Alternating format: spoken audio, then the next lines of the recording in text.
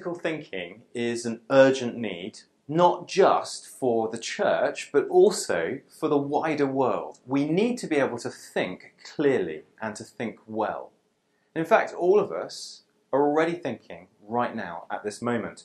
People ask questions for lots of different reasons, and if you think about the beliefs that you hold, the ideas that you think are true, you will hold those beliefs for many different reasons. And so critical thinking is part of the way that we journey or explore what we believe, but it's also important to recognize that as human beings we have a whole range of different reasons that are deep down in the heart, in our feelings, in our experience and our relationships that also factor into and affect the way we come to judgments. It would be naive to teach critical thinking and to talk about logic and to pretend that man were able to in some way be completely neutral with his use of logic or critical thinking. We're not as neutral as we like to think we are sometimes. So what is this critical thinking, clear thinking? What does it mean? How do we begin to use it? Well, it really means just being careful with reasoning, being careful with thinking. At the core of critical thinking, it's a range of different skills that include reading carefully, writing well, but at the core of critical thinking is logical thinking, thinking in a logical or a systematic way. Well, that sounds a bit philosophical, you're probably thinking, but actually it's something that all of us are doing right at the moment. Logic is what tells you that it makes more sense to have a shower after you have done sport rather than before. Logic and critical thinking is what tells you that if you're here in this room and you're accused of a crime somewhere else at the same time that required you to have to be there to commit that crime, then actually you can't have done it.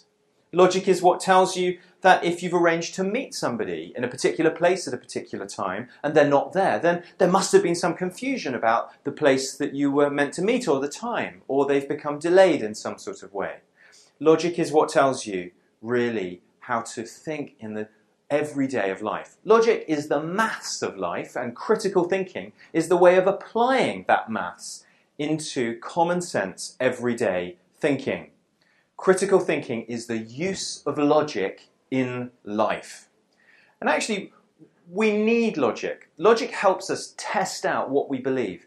It helps us examine and think through the authorities that we listen to or that we grant. It teaches us what makes sense and what doesn't make sense. And it builds the habit of thinking in an orderly way. We need logic to explore and test the world that we're in. Logic actually can aid faith too. Logic is not the opposite of faith, as many think it is. And the Christian faith is actually deeply pro-logic and pro-critical thinking. Jesus was a black belt in logic. He was an absolute master of the question that would lay open the logical assumptions of the questioner. And Christian faith is not itself anti-evidence or anti-logic or anti-reason. In fact, if the resurrection of the dead did not happen, if the resurrection of Jesus from the dead did not happen, then Christians are to be pitied and are to be really, really sad, because actually it's all meaningless. That isn't, as it would sound, a quote from a French existentialist philosopher. That's actually a quote from the Bible, from the book of Corinthians, chapter 15. If that event didn't happen, it doesn't matter how you feel or what you need. The hard concrete of reality doesn't care and will not flex. On the other hand, if that event happened, if the resurrection of Jesus really took place, then what I do, what I feel, what I want, doesn't really affect whether or not that resurrection is true or not. It would still be true even if I wasn't aware of it or refused it for some reason or another. As we learn to think well, we need to learn to handle ideas. And this means understanding how we talk about ideas, even religious and political ones, without being belligerent or overly defensive. We need to learn to talk about ideas in a way that is more careful than injecting all those strong emotions into it. In fact, when something is put to you with a very, very strong emotional appeal, or a strong amount of passion behind it, you might feel inspired by it, but you also may find that you might be less convinced about what is actually being offered to you and on the basis that it's being offered to you. Sometimes passion being put in a view can not just be a sign of authenticity, it can also be a sign of actually somebody trying to pull the wool over your eyes and stop you seeing that they're hiding logical maneuvers that don't make sense underneath. So what principles should we start with if we want to do good critical thinking in the church, outside the church, in the world, in public? Well, I think we would start with this, that arguments don't have to involve anger, and we can disagree with each other without being disagreeable. People, regardless of who they are or where they're born or what they believe, are all equal. People are all of equal value and worth. People are actually of a deep value and dignity and worth. However, ideas are not all equal. Imagine, for example, let's take the idea of tolerance. Imagine if I saw somebody in the back row picking their nose as I speak to you. Well, it would be pretty intolerant of me, perhaps, to point them out, to offer them a tray of dips and different flavourings to go with their little dessert helping that they're having. That would be outrageous for me to point that out and to expose them and embarrass them. However, if I noticed that a ninja, clad in black with a sword, jumped into the back of the room, pulled out his sword and quietly and stealthily, as only a ninja can, began to quietly kill people in the back row, well, I might say, I'm a tolerant sort of guy. I'll just let the ninja do what ninjas do. Some ideas are just bad ideas, aren't they? While people are equal, ideas are not. Some ideas are better than other ideas. People deserve equal respect and value, but some ideas are just bad ideas. There's a problem. We live in a world of ideas. There are ideas all around us, all of the time. Advertising, the drama and the arts are around us. The culture supplies us with ideas. The radio. There are ideas flying around us all of the time. We're bombarded with messages constantly. And it's good to be able to spot some of the tricks that advertisers might be using to try to persuade us to take a particular view. I wonder, when you watch an advert or an advertisement, when you see a commercial for something, whether you ever ask the question, how is the advertiser trying to persuade me to buy the product? What trick are they using? What persuasive device are they using to try to get me to buy the product? It was pretty clear 60 years ago in advertising that you just simply laid out the benefits of the product.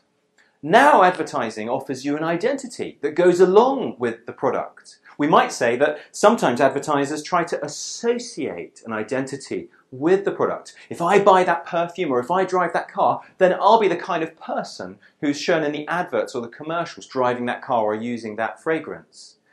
There's a problem, though, with that trick. That just because I associate something with something doesn't mean the product, it becomes valuable. It just means that I've associated it with something that people perceive to be valuable. It doesn't actually mean that the product is of any use whatsoever. It might just be complete hot air. It might be useless. And just standing next to things that are true or valuable doesn't make something valuable. There's another trick that's sometimes used, and that's the trick of illustration or a story. Now, a story is a really important way to communicate something. It can show us all sorts of human dynamics and values that we wouldn't otherwise be able to glimpse if it was just a dry philosophical exploration or an analysis of a topic. And a story can bring something alive. The problem is that a good story, doesn't make something true. You could tell a really good story about something that was fundamentally false or mistaken, and it wouldn't make that thing true or correct. Think of the often rehearsed advertisement for hair colouring, for example. The lady walking along the road sees a pair of shoes that she wants in a shoe shop, a pair of lovely red shoes. She looks through the window at the shoes, and behind she sees a very stern-looking sales lady who is giving her a strange look. She doesn't quite have the confidence at that point in her life to go in and buy the shoes. But when she uses a particular hair product, let's say Nice and Easy hair colouring, she then begins to have this new confidence. She walks into the clothes shop, she buys the shoes, she stares down the scary lady, and she walks out of the clothes shop or the shoe shop looking like a supreme paragon of streetwalk confidence. She's suddenly a different person. But just because we've told a story that's attractive, that is something that's exciting, doesn't mean that actually the product is a good product. It just means it's an interesting, exciting story. Might cause us to look more into the product, but it doesn't make it a good product. Illustrations don't really tell us much about the truth or falsity of something. So what else could we do when we think about the tricks that people use to try to persuade us? Here's another example of a message that you will sometimes see as you drive around, perhaps in your country or in your situation. Sometimes you might see the message, "Don't drink and drive." That's a message we have by the motorway in the United Kingdom. You're driving along, you see in red letters on a sign the message saying, "Don't drink and drive." Now what does that mean? That means don't drink and drive. But what's the trick that's being used to persuade you to take that seriously? What's the trick? I would say that's an assertion. It's trying to persuade you to agree by asserting. It's often a government sign, and so it comes with a sort of authority sort of look to the sign, and you're persuaded, perhaps, or you're invited to agree on the basis of the assertion. There's a big difference between an assertion and an argument. There's a massive difference between an assertion and an argument. With an assertion, you don't generally give your reasoning or show your working for how you've come to your conclusion. With an argument, you lay out the reasons and you explain how and why you've come to the conclusion that you've come to. So take that statement, "Don't drink and drive." That's an assertion. But what might be the argument behind it? It might be something like this. Don't drink and drive. Drinking and driving is dangerous. You should avoid doing dangerous things. Therefore, you should avoid drinking and driving. It's just laying out the logic that's assumed, but it invites a conversation. If I share my reasoning and if I share the premises or the claims about reality that support my conclusion, then I'm going to invite a conversation. And that's the way to begin with critical thinking. It's about an openness, a generousness, and saying, I don't just want to illustrate something so you believe it because it's a nice picture. I don't just want to associate value to something so you agree with what I'm saying because it's next to other things that you value. I don't just want to assert it either because I want to value you and I want to value your ability to think, so I'm going to lay out my reasoning so we can explore that reasoning together. And that invites a totally different type of conversation. Assertions quite often lead to rows and lead to disagreements. They're open to misunderstanding quite often because the person can't really see how you've got there. But an argument demands conversation. It opens a dialogue. An argument typically would have a couple of statements that lead through to a conclusion. Those statements are claims about the nature of reality, or we might say truth claims or premises. They're premises or truth claims about reality. And then that argument and the premises will work forward and work through to a conclusion. And if the conclusion follows logically from the premises, then we would say that it's a valid or a sound argument. A sound argument is what philosophers call a good argument. And it's important that we know how to recognize sound arguments or good arguments and unsound arguments. Here are the three important tests of a sound argument. First of all, are the premises, are the truth claims true? Are they generalizations or are they accurate to the way reality is? Secondly, is there valid logic?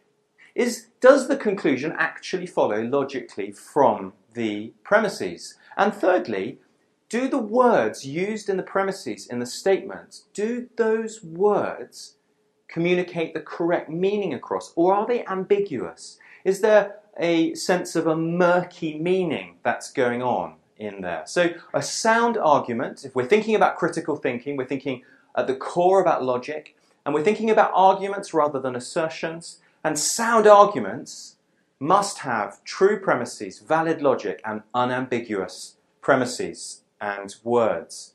Let's just explore that idea of ambiguity for a moment. The comedian Groucho Marx makes the statement, it's a good pun. He says, "One morning I shot an elephant in my pajamas."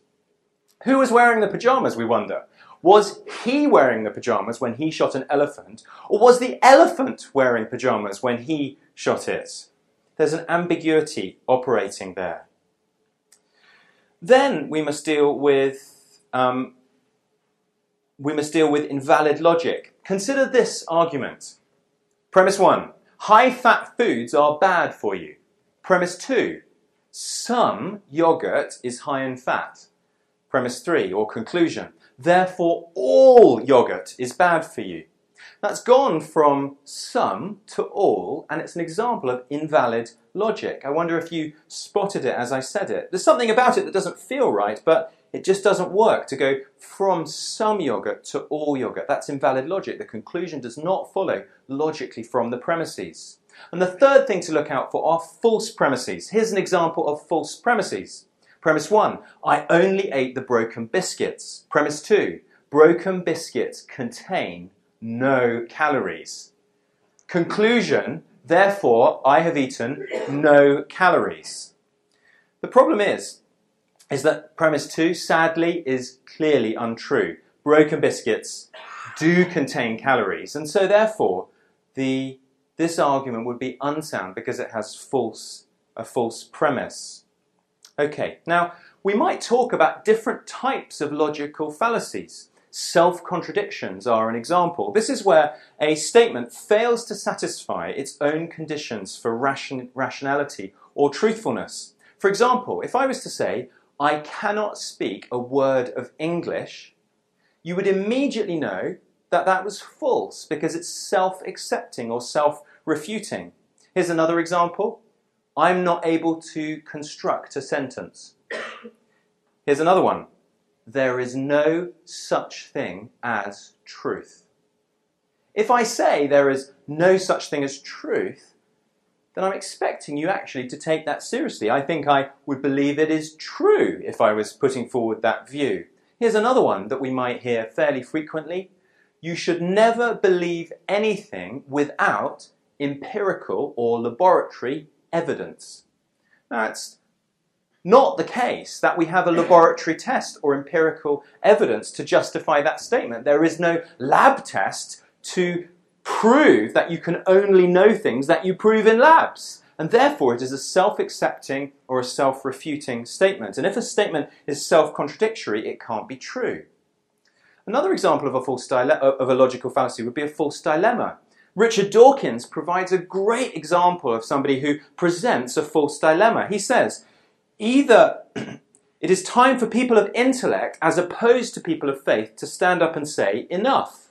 Well, he seems to polarize intellect and faith and not recognize that there's a third or fourth option where intellect and rationality work together with faith, as actually, I would argue, has been the dominant position of the church for 2,000 years.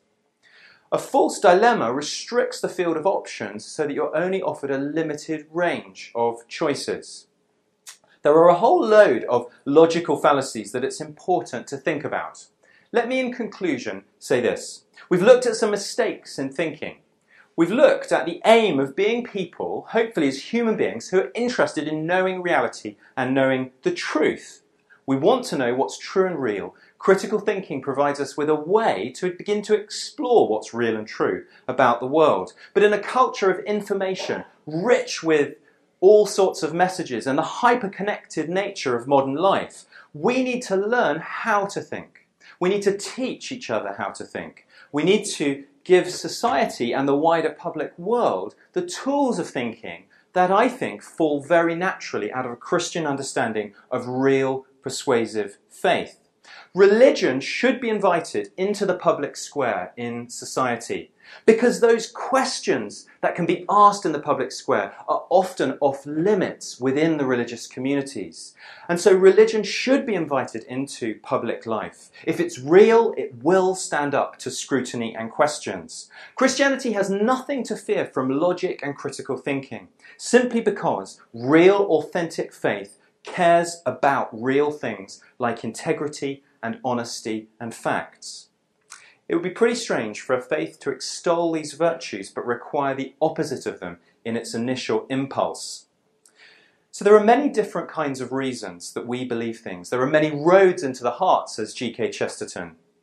We expect others to listen to the truth when we present it. We expect to seek, to find the truth, to search for it. But are we willing to do the same ourselves? Where do you and I need to respond to the truth and the reality that's been revealed or shown to us in our lives? Thank you very much.